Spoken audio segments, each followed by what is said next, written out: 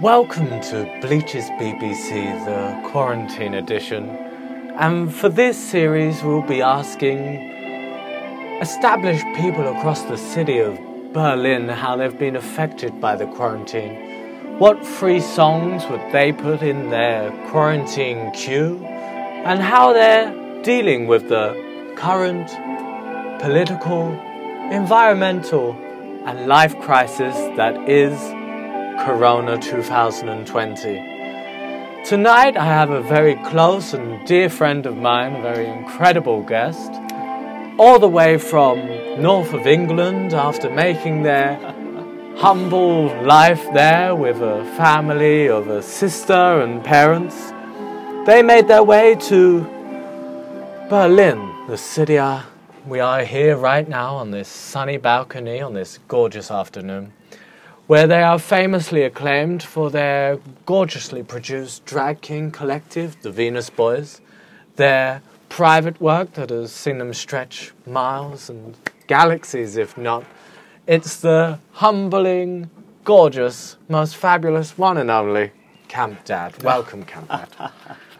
Hello, Bleach. It's lovely to be here. Lovely to be on the show. How are you doing? How are you dealing with the quarantine? It's going okay, I guess. I keep to myself and I'm keeping busy. Oh, good. Yeah. How are you doing yourself, sweetheart? Yeah, I was going to say it's meant to be you asking me questions, isn't it? Really, it's going to be difficult to get used to this role, but yeah, no, I'm good. Yeah, I've been trying to keep myself busy as well, trying to not go insane. To be honest, I'm quite liking it. Quite liking the peace and quiet of it all. Really, it feels like a holiday, or like a general strike that everyone just did. I mean, it's true. We're all off work. We're enjoying the sun. And some of us have the lucky privilege of financial support from the German government, I hear. Yeah, well, fingers crossed, eh? Fingers crossed. So, sweetheart, I thought we'd have a little chat and talk about your former self, or younger self, who you were in the past. So you were brought up in the north of England. Tell us about that.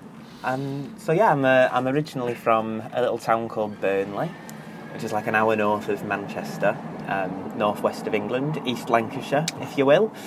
Yeah, it's a lovely little town. It was a nice place to grow up, I guess, but it was always quite clear to me that I was going to go away from there at some point.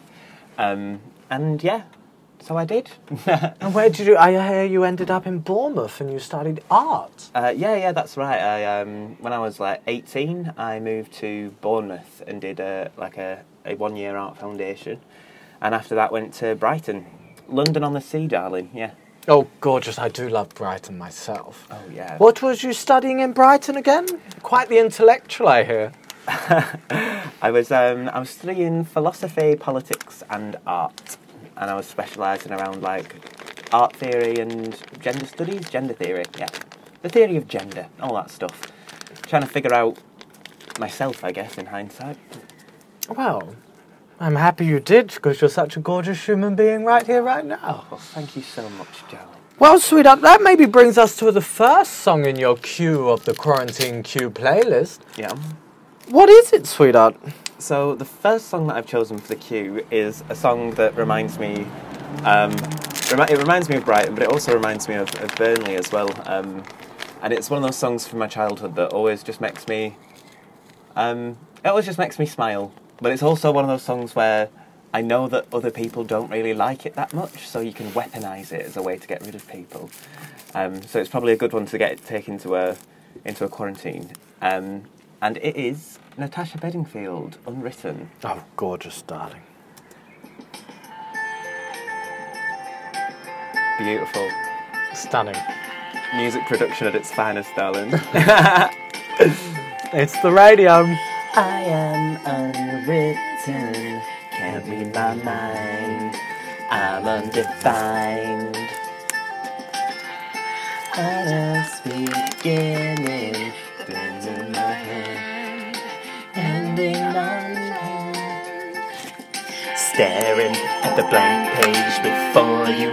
Open up the dirty window, let the sun illuminate the words that you cannot find. Reaching. What gorgeous lyrics. It's poetry really, isn't it? Come on, Natasha. It's pop poetry right for you. Feel it. Feel the rain on your skin. No one else can feel it for you, only you can let it in.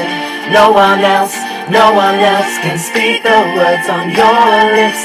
Put yourself in words unspoken. Live your life with arms wide open. Today is where your boat begins. The rest is still unwritten. Gorgeous. A fabulous choice, Camp Dad. An absolutely fabulous choice. An absolute banger classic. now. A banger. Banger. And we really get Put that tune on, mate. If you're not smiling, you're not listening to the lyrics. You do care. You do like people to be happy, don't you? You do care for the people. I try to, yeah. Yeah. I don't know, yeah. Do we not all do that? Is that not... I don't know. It's part of the human condition, isn't it? So how was the procedure of moving from England to Berlin, where we get to interact with you now as Camp Dad? So I first went to Berlin after Bournemouth, before Brighton. I had a month in summer here. And I don't know what it was. It was just a bit of a calling. Everyone was kind of talking about it, and it was just oh yeah, I got to go check that out. And then came here, and I was just yeah, that's where I'm going to live. And then while I was in Brighton, it was always just yeah, I'm going to go and live in Berlin after this. And then when I finished my degree, just booked a one-way flight, never looked back. Fabulous. And you haven't looked back. It's been a gorgeous adventure. How has your time been in Berlin at the beginning? At the beginning, it was a lot of clubbing. Classic Berlin. And then it was struggling to find work, and I was a Deliveroo cyclist for a while, and then I used to do guided tours of Berlin's history, which I actually really enjoyed. Yeah. And we most commonly known you in a drag sphere. How did you get involved with drag performing in Berlin? Well, when I first got here, me and Thomasin and Amy, who I came with, the legendary, probably, definitely, and me, Wilson. Of course. We used to go to Monster Ronson's and get absolutely leathered. And Camp Dad was pretty much born by me being absolutely fucking so drunk and just getting up on the stage after the show had finished and dancing around wearing ridiculous clothes. My Brighton wardrobe has now become Camp Dad's clothes, because I used to just wear ridiculous, ostentatious menswear. I think probably because, I don't know, I was still figuring out my relationship to clothes and my gender and everything, and you know what I mean. But yeah. Apologies. Yeah. What is your relationship to gender now then? Well, I mean, it's interesting that it's I identify as queer, through and through. That's the identifier that I sort of cling to the most strongly, because it doesn't really discuss gender or sexuality. It's more of a perspective on gender and sexuality as being something that is not fixed, and something that is certainly not fixed in heterosexuality. It's like a political stance, therefore, because it's this sort of perspective. You're taking a political stance against the normative view of gender, which is sort of heterosexual. So queer is, I think, the best way of just saying not straight, and therefore also not cis. So I also identify as trans feminine. And I've been sort of over the past 5 years kind of finding my home in that, finding my place within that, finding out what that sort of means to me. Because I think that all trans people we're not given a script. We're not given this is what you do and this is how you do it. We all have to sort of figure it out ourselves. So I've just been doing that for a while, but I'm feeling pretty comfortable in it at the moment, and feeling pretty happy with my gender and the sort of the steps that I'm taking to feel good in my skin and feel good in my world. Yeah. And Berlin's been the breathing ground for that, I presume? Yeah, no, definitely it has. I was really lucky that when I moved to Berlin, I managed to find a flat with two really fucking brilliant queer people who just really let me be whoever the fuck I wanted to be, and nurtured the parts of me that were queer, or nurtured the parts of me that were questioning myself and that were, or just not even that, just nurturing me, nurturing the sort of the real me, the me underneath all of the bravadery. Um, Of course, that's the icons Grace, Sonny Smith and Beau Blonde. of course, yeah. The Manchester legends who have moved back to the city of Manchester. Yeah. We'll be talking to them very soon on the BBC, I'm sure. I'm sure, darling. So there you are in Berlin, drinking yourself into a pitiful hole of dancing in Monster Ronsons. And the next stage, we see you on the stages of Silver Future with the collective Venus Boys. Could we talk a little bit about Venus Boys? How did this start? So, Camp Dad was sort of born me being really drunk on the stage of Monster Ronsons, and then I ended up doing Geezer's Poke House, and I also ended up doing Judy Ladavina's Dragaholics, which are 2 stages in Berlin that are for first-time performers. And fucking hats off to Geezer Poke and Judy Ladavina, absolute legends of the Berlin drag scene, because what they're doing is just fanning the flames. They're really just fanning the flames, and both of them were so inspiring and influential to me. They fucking fanned my flames, and I realised that I fucking love drag, and that people, like, it's not just me that loves it. Like, they were like, oh, I love it. Like, do you know what I mean? It was nice to be encouraged, and I feel like I needed that, and I was. And then I guess when I started to sort of do more and more, I realised that, I don't know. Well, I mean, it's a bit lonely. it's a bit lonely being like that. Well, the emphasis on Venus Boys is the performative masculinity, which I guess we have to touch on. You are a drag king, a well-renowned drag king, not just a drag queen, of course. And what does that mean for you in Berlin to be a drag king? I mean, drag kings are drag performers who dress up as men, or drag kings are drag performers who use the gestures and the visual cues that imply masculinity. And I mean, I just am a drag king. Like, that's just what makes sense to me. Like, if I'm on a stage and I'm doing drag, then I'm being a drag king, because that's sort of where I find the fun in it, and that's where I sort of find the myself in it, I guess. Like, I don't know, I spent so long learning how to do masculinity because I was protecting myself, that now I'm using what I've sort of learned as a way to, communicate other ideas through drag. Does that make sense? It makes a lot of sense. It makes a lot of sense to a lot of people. We've seen Glorious Heights, darling. Your fabulous display of drag at MX Coddy was absolutely stunning last year. Thank you, and then, of course, we saw the incredible Venus Boys show with Freddie Mercury at Schwartz, and the whole range of gorgeous collaborative efforts that were blossoming across the city. Yeah. And unfortunately, here comes Corona and locks you up inside. How's that feel? It's heartbreaking, to be honest, because, I mean, like, when I sort of started Venus Boys, it was all about trying to make some friends and trying to meet other drag kings and try and meet other people that were sort of doing similar things to me. Because, like, I knew some people in the city, but I didn't, like, they weren't my friends at that point, and I was like, I want you to be my friends. So I sort of started Venus Boys just as a way to sort of get a conversation going, and it worked spectacularly. Like, now we are all friends, and it's beautiful and it's lovely, and we were really doing it. And you are doing it. And we are doing it. Of course, Venus Boys are online every Saturday with the Digital Boys. Yeah.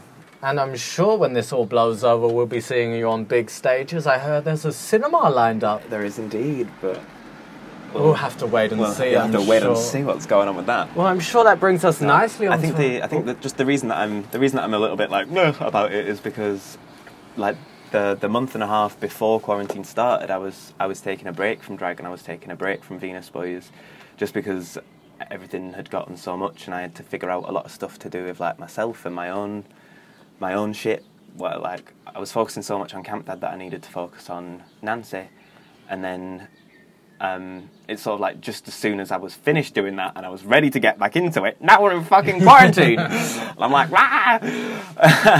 Well, I mean, we're all faced with the same dilemma of the corona crisis, and I guess that brings us nicely onto our next song, which hopefully represents where you are right now in a lockdown, as it were. So the song that I've chosen to represent where I'm at right now is a song that I was listening to the other day on the way to the doctor's. It just came into my head for some reason, and I was listening to it, and then I was like, you know what, yeah, this is a good song to listen to right now. And it's A Paper Moon by Ella Fitzgerald. Fact. It's only a paper moon. I should probably say the title right. It's only a paper moon sailing over a cardboard sea, but it wouldn't be make-believe if you believed in me. If you believe So. in me. It's Only a Paper Moon by Ella Fitzgerald from the fabulous year of music of 1964 there. Camp Dad's second song in the quarantine queue on Bleach's BBC. So, as we've heard the fabulous journey of you there, where and what are you working on right now in quarantine? I know I'm seeing beautiful images of your makeup on the Instagram at the moment. Yeah, so I guess because I mean this corona shit has been a big like whoa, what's happening for everybody, and I guess we've got to try and make lemonade. And I was like, hey, I've got a lot of time. I've always wanted to try and have a go at doing the 30 days of drag thing, but I never normally have time because I'm working or whatever. So I was like, yeah, might as well give that a go. So I'm doing the 30 days of drag during April. It's not like 30 days of makeup because I feel like it's not just makeup and it's not even like wigs and costumes and stuff. It's just like 30... It's like a different collage every day, a different digital collage that sort of expresses a different drag idea or something. Yeah. Well, gorgeous, darling. We're all enjoying it. It's available on Instagram at camp.dad. I'm sure you're all following it by now. So...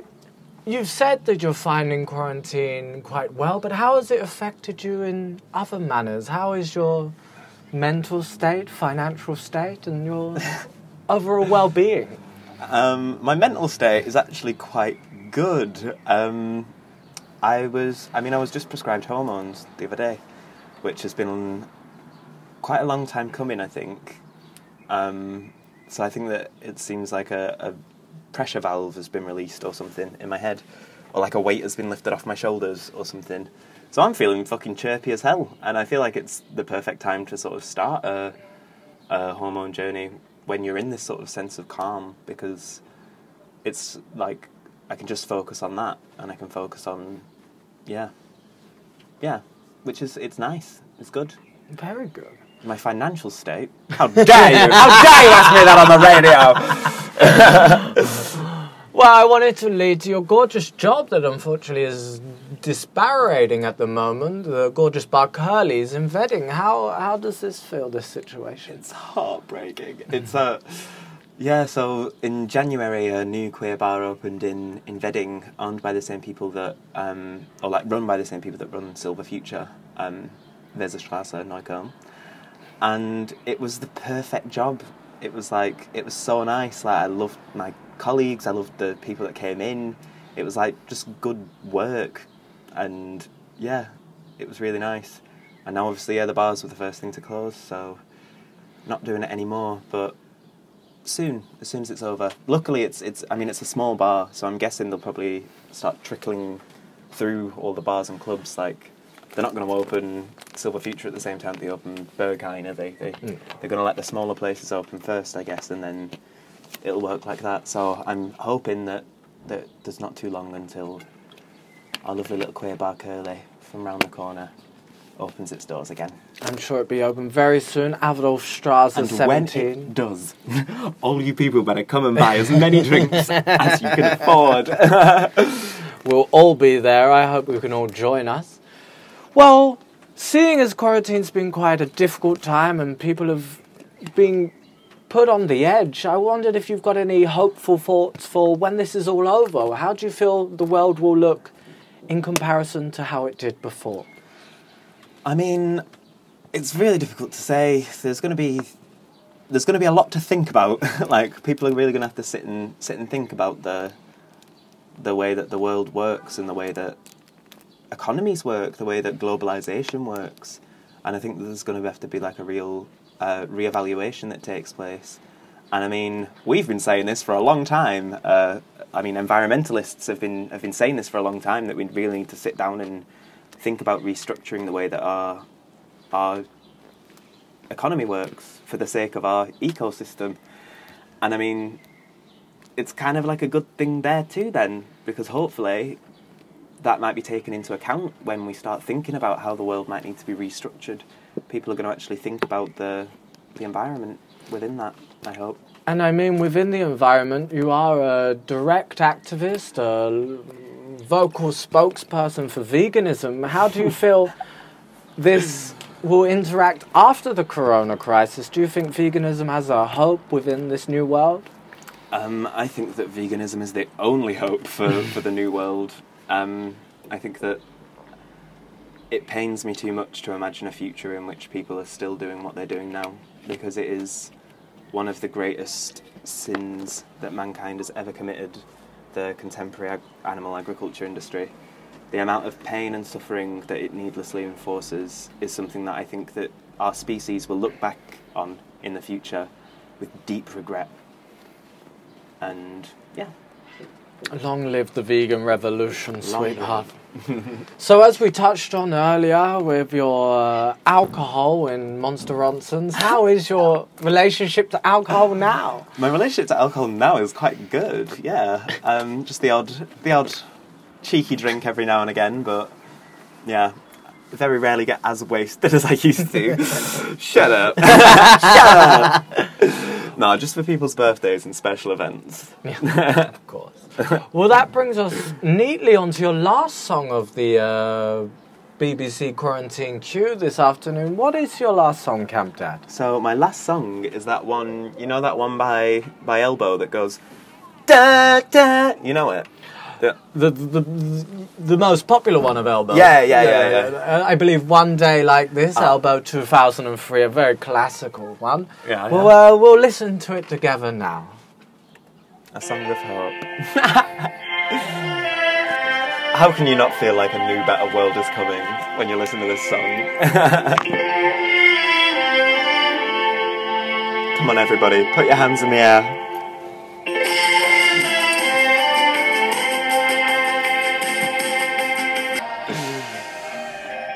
Well, that was a gorgeous rendition of Elbow, One Day Like This, recorded in 2003 by the classic Manchester band, that is Elbow. Well, now as we edge to the end of our time together, unfortunately, edging? Camp Are we edging? I do want to ask you just one question of where do you see Camp Dad in the near future when this all blows over? Will we see more Bollocks to Brexit shows? Will we see more Venus Boys shows? Where do you see yourself at? Oh, we're certainly going to see more Venus Boys shows. That thing I know for sure.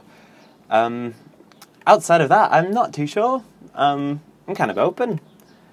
I kind of just go where the wind takes me, to be honest. I kind of just like see what happens. Yeah. Theatre, darling. That's the next big thing. Theatre. So we're going to the theatre. You will be seeing Camp Dad in the theatre very soon. And as I close you off in a quarantine of a feared world of fascism when you're locked inside your room and they actually cut down the Wi-Fi, I have to give you the unfortunate option of which song would you save? Which song would I like download to like have it offline? Off the grid? Oh, I think, to be honest, I would pick Ella Fitzgerald, because I feel like that one would stick a bit better. I feel like I'd get pretty bored of the other two fairly quickly. I don't even think I could listen to them twice in a row, if I'm completely honest. But well, I know you're Ella lying Fitzgerald right I could there listen because to. I've heard you sing Natasha Bedingfield many times. But of course, and of course, we will be giving you the full works of Shakespeare and the Bible, and you can take a book of your choice. God, what else would I need? That would be my top two anyway. So third place would probably be I would want like just whatever is the biggest book that exists, like a great big massive encyclopedia. I want to know about space. I want to know about like biology. I want to know about geography, chemistry. Come on, give me a history. Encyclopedia, the biggest encyclopedia they've got. I mean, if you didn't know yet, Camp Dad is quite the nerd. So, as a final gift from us, you're welcome to take luxury to your quarantine. What would your luxury be? In the quarantine, I would probably take some lube. Keep yourself entertained. Keep myself entertained, yeah. I mean, I find it quite useful as a tool. Well, of course, I'm sure we all do. Well, I'd like to thank you very much, Camp Dad. It's been a pleasure talking to you this afternoon, and I can't wait for this to all blow over and see you on a stage very soon. Thank you very much. Thank you for having me. It's been lovely. And that brings us to the end of Bleach's BBC with the legendary drag king performer Camp Dad. You're very welcome to look through our archives, which we have many other drag performers, such as Sabina J, Ruka Lupesto, and Brigitta Oitoi. And within the next few weeks, we will be hearing from many influential people across the city of Berlin. Until then, have a very, very good time, and goodbye from me, Bleach B.